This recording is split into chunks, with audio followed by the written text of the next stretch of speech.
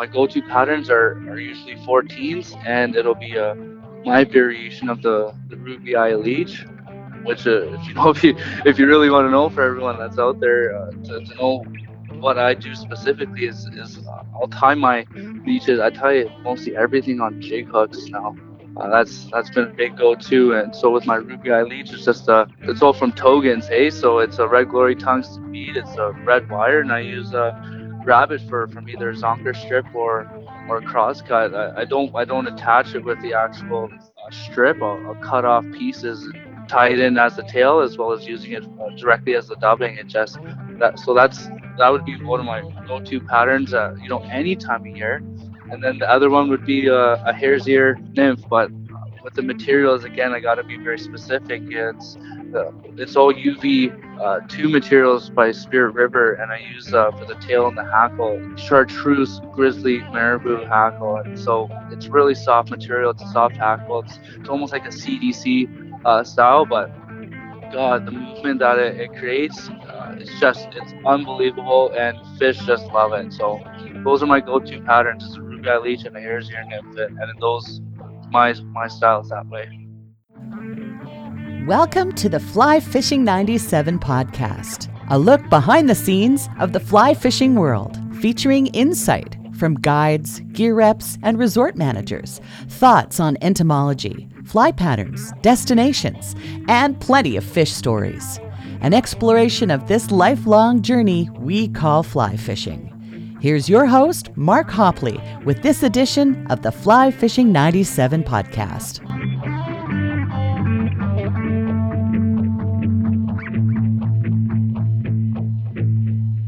Welcome to this edition of the Fly Fishing 97 podcast. Today it's my pleasure to have on the program Taylor Culver out of Kamloops, British Columbia. Taylor, thanks so much for coming on tonight. Hey, thanks for having me there. Yeah, I appreciate it. We're going to get into BC Fly Fishing League and whatnot and all the fly fishing good things you're up to in the Kamloops area. But first off, I want to kick the show off.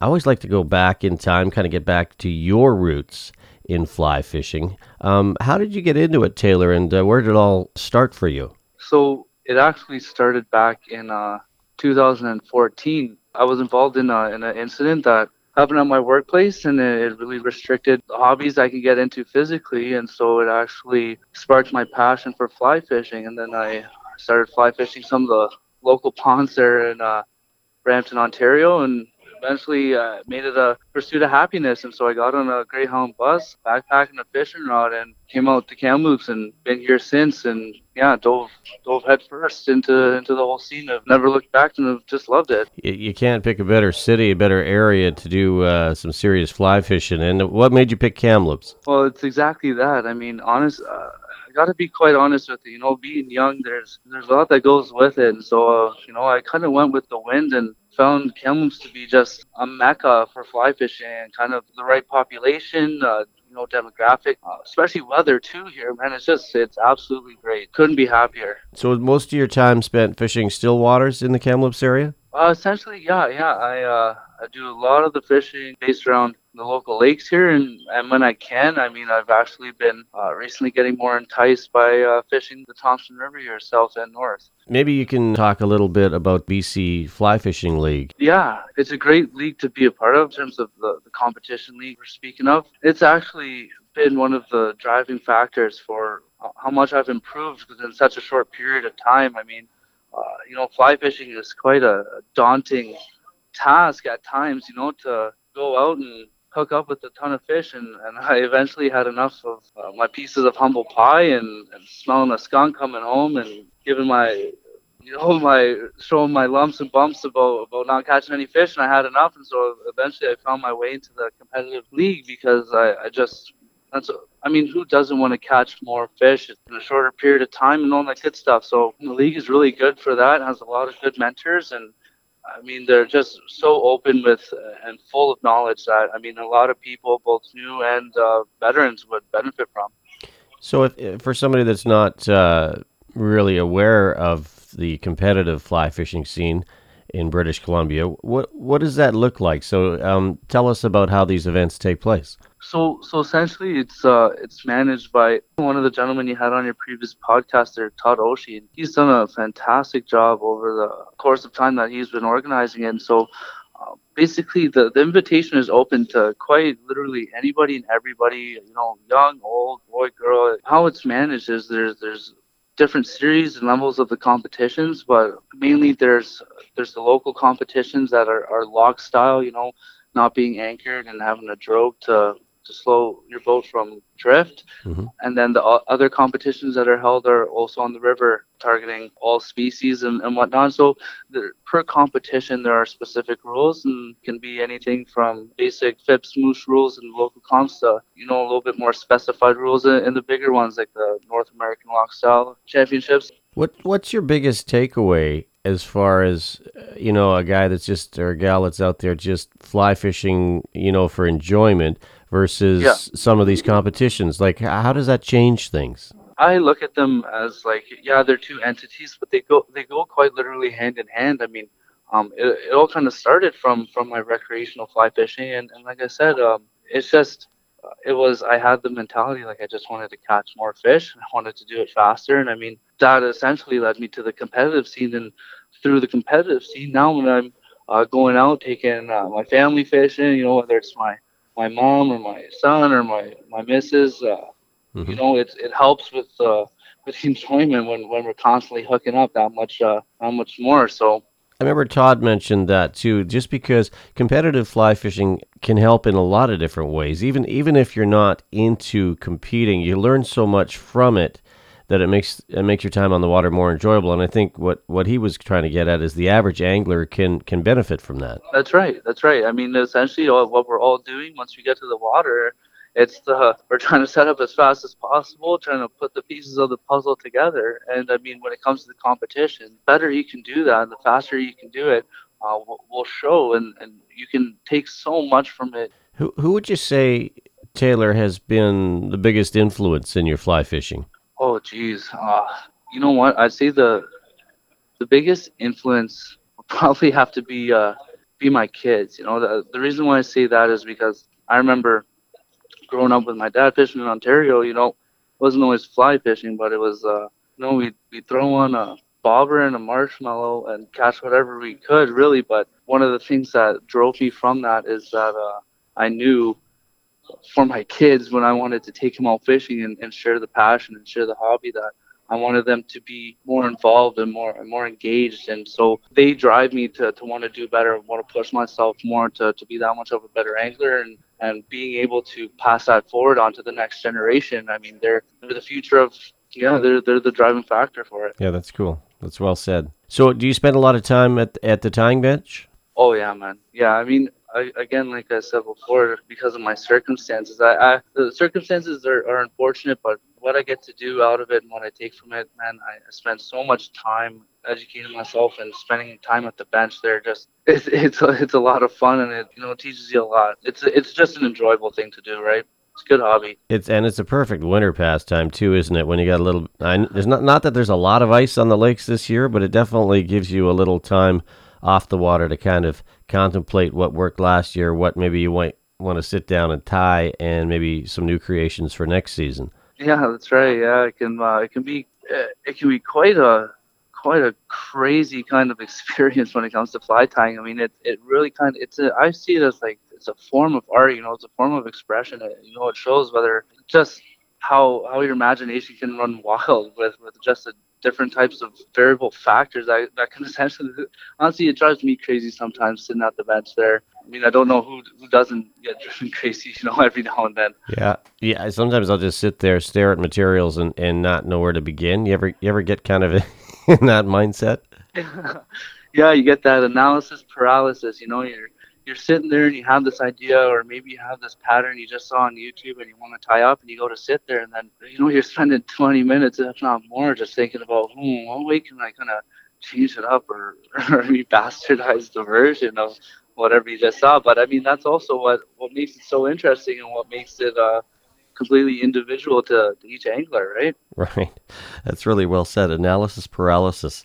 I, I haven't heard that before. I'm curious about your fly selection. Now, when it comes to competitive fly fishing, when we're out there day to day just looking to tie a pattern on, maybe not as much thought goes into it. I'm curious how your kind of thought process on picking a fly out of the box when it's go time. Tell me a little bit about that. Yeah, absolutely. I mean, that's kind of, the $1 million question everyone wants to know is, I mean, what do you choose and why? And I mean, you know what? It's just over the period of time. I've had a lot of experiences where it's the you think you know something, and then you get that piece of humble pie. But in terms of fly selection, I really, there's so many factors that I have to put to into place. But I guess what I'm saying is, okay, so when you hit a water, let's put it this way, where do you start? Do you start with a searching pattern? Are you just looking for hatches that may or may not be happening? Like, how does that work? when I go to a body of water and I'm putting all the pieces of the puzzle together, and I gotta say, okay, this is what I'm going with. One of the first things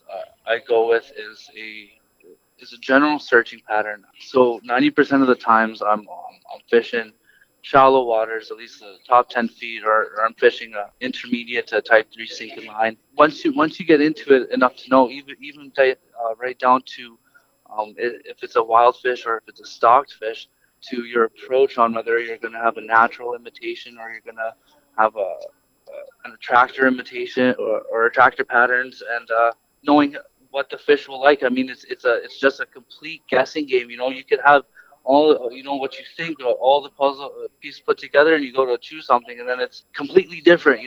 That's what I'm saying. Just when you think you know something, it changes on you. So Yeah, I know what you mean by that. Sometimes the more you dig into things, the more you find out sometimes how little we know. Let the fish decide, right? Have you got any memorable fishing stories from your time on the water in the Kamloops area in the past few years that come to mind? I always like to kind of ask my guests, have you had anything weird or wonderful happen to you on the water? yeah, yeah, for sure. You know what? Over the years, there's been so many memories that have been made. But, I got to say, some of the most memorable is, when you're out there with your family and you get to watch them have a great time and you're rooting and hollering. But I think one time that stands out the most to me is actually when I took my mom out to Community Lake, which is it's a just a fabulous lake, local lake here, and we went out there, and boy, just a great time.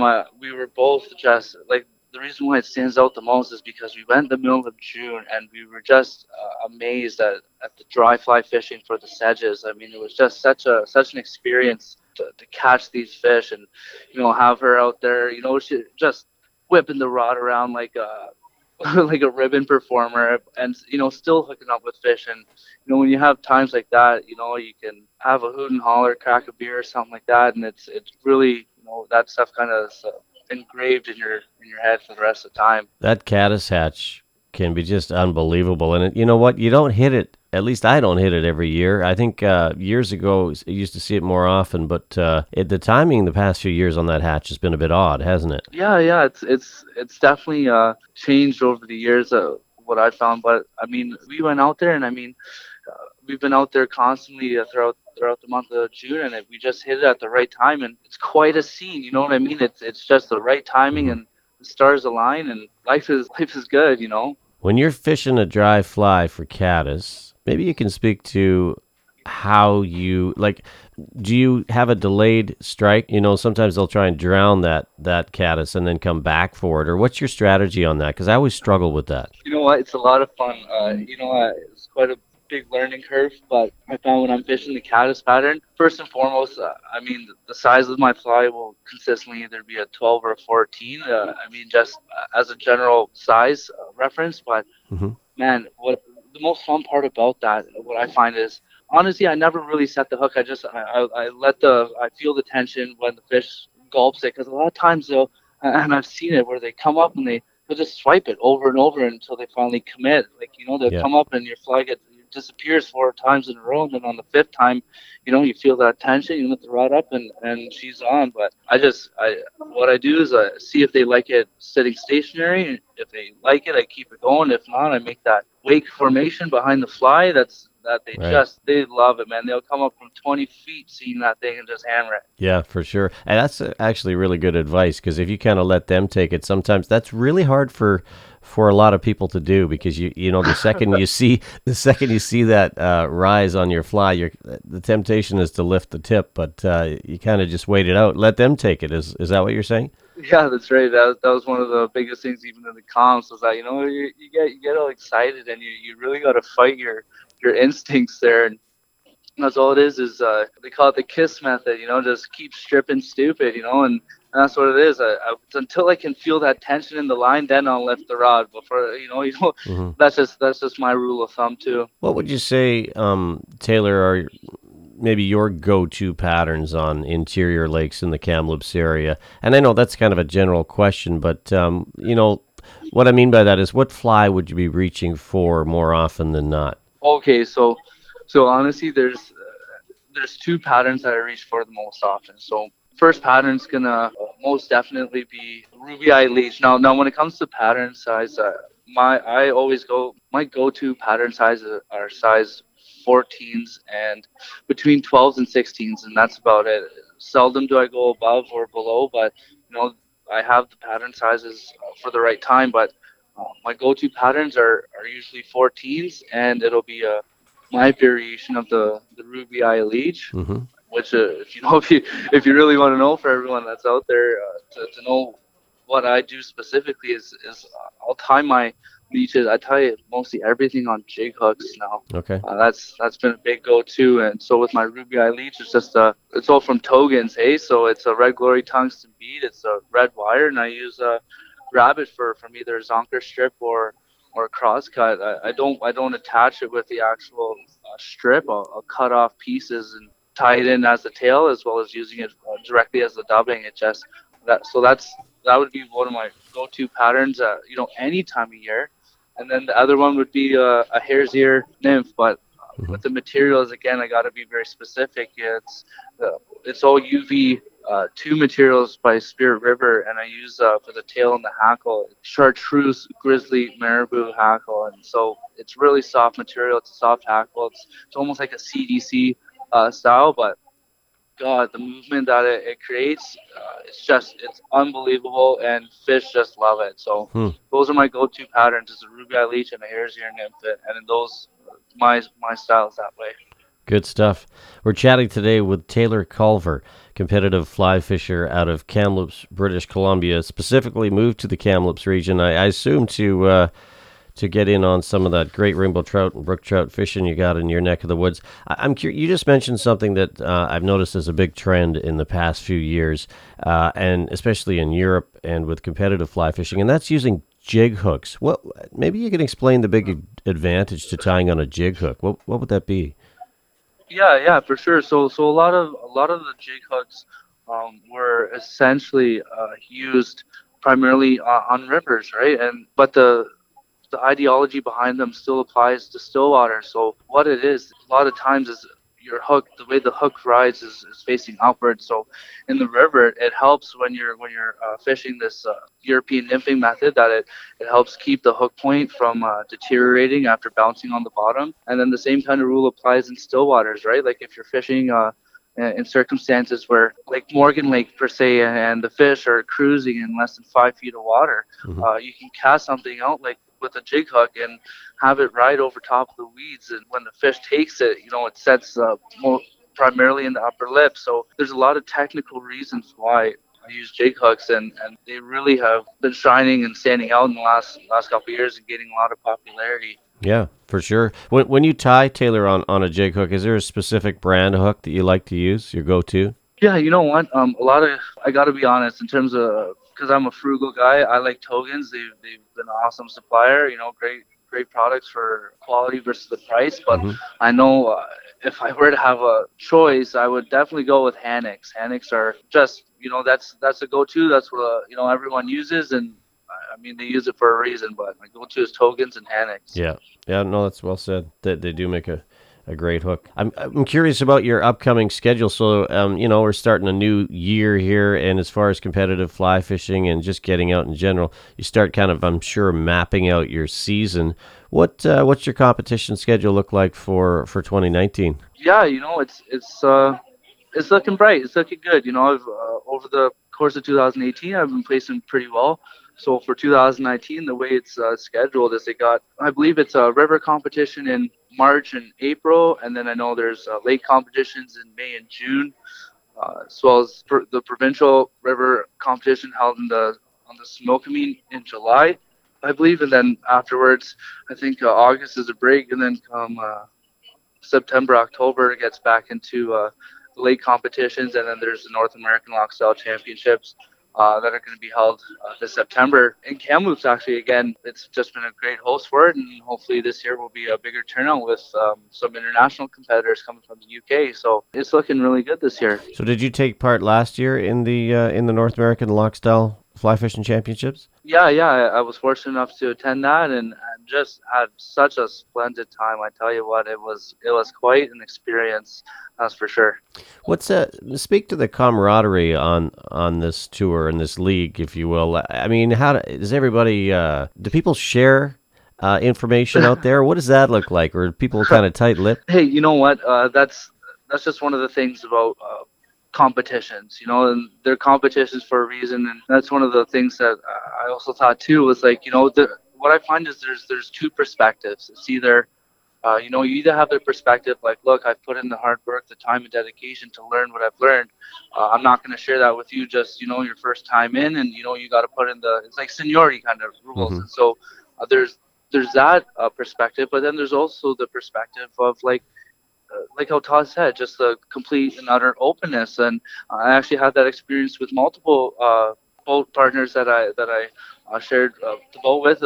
Straight up told me they come and tell you, it's do you want to work together as a team? Because you can work together as a team and place well as a team, or and then you can risk that person and the other team taking information to theirs and Right. placing better, or you can keep it hush hush. And so it's a real personalized kind of perspective, and it all depends on how much you want to share. So it's Sure. and as the competitions get more serious, then it becomes like even more hush hush. And so there's lots of interesting things in that perspective, but pretty open for the most part, and Right. welcoming. Maybe you can speak, Taylor, to how the competitive side of things has maybe made that learning curve that much quicker. Yeah, you know what? Essentially going into these competitions and speaking with these gents, it can be as simple as saying, "Hey, what were you using?" And then you're getting information just handed to you. But then also one of the things is that in these competitions, you can see that there's guys catching no fish, one fish, two fish, and going up incrementally, and then you can see that there's guys that are catching 10 fish, 15 fish, and it really helps you kind of look at it and say, where did I place? What was I doing, and what were they doing differently, and how can I change? And it just helps you use your brain power a little bit more. How much homework do you do? Like, so let's say you're in a competition, it's on a certain lake. Maybe tell us a little bit about some of the details, or I mean, are you on the net looking things up? Are you talking to anglers? Are you talking to people that fish that lake that you know personally? How does the homework kind of pan out? Yeah, you know what? I mean, to each their own. Everybody takes it as far as they want to. And like for me, fly fishing, competitive scene, but just the fly fishing in general, it's such a passion to me that the homework that I do, or anytime I have the opportunity to read or talk, anytime I'm even in a store or the local Tim Hortons and I hear somebody in line. Say something about fish, my ears perk up, and so when it comes to homework, it all depends on how much time and effort and dedication you're willing to put towards it. But I look like what's his face or Jack Nicholson when he busts his head through the door and says, "Here's Johnny." I get it gets pretty crazy with the amount of information I try to educate myself on. It's endless. That's funny. Jack Nicholson, that hasn't come up yet. Well, I'm sure everyone knows the scene where this guy, he's just looking like he's worked overtime, hasn't slept in 3 days, and I mean that's That's almost everybody's situation that I've talked to in the fly fishing scene. I mean, everyone has a little bit of crazy when they're doing this kind of yeah. hobby, I hear you. Yeah, it's passion to it's a new level. It's next level kind of stuff. I always I like to ask our guests on the program if you could change something about fly fishing. Is there anything in the sport you'd like to see change? You know what? I think it would just be, and it's hard to say because, again, from an opinionated point of view, and also how long I've been involved and whatnot. The only thing I would like to see changes is is education. Being able to actually educate others, like individuals, whether they're into it or not, but having a just a greater understanding of what fishing, not necessarily fly fishing, but just when you're out there dealing with wild animals, you should really do your homework and educate yourself on what you're doing and how to do it safely and all that good stuff. So that's the only thing I would like to see change is people Hmm. doing their homework before they're just going out on the lake and doing their thing. Yeah, fair enough. Hey, well, I want to thank you so much for taking the time today, Taylor. I really appreciate it. And one thing I want to say is just good luck in this competitive season with the BC Fly Fishing League and also the upcoming North American Lock Style Fly Fishing Championships. And good luck in this upcoming season. Hey, thanks so much, man. Thanks for having me. Thank you for listening to the Fly Fishing 97 podcast. Your feedback matters. Let us know if there's a person or topic you'd like discussed. Email us at mark@flyfishing97.com. Until next time, tight lines, and we'll see you on the water.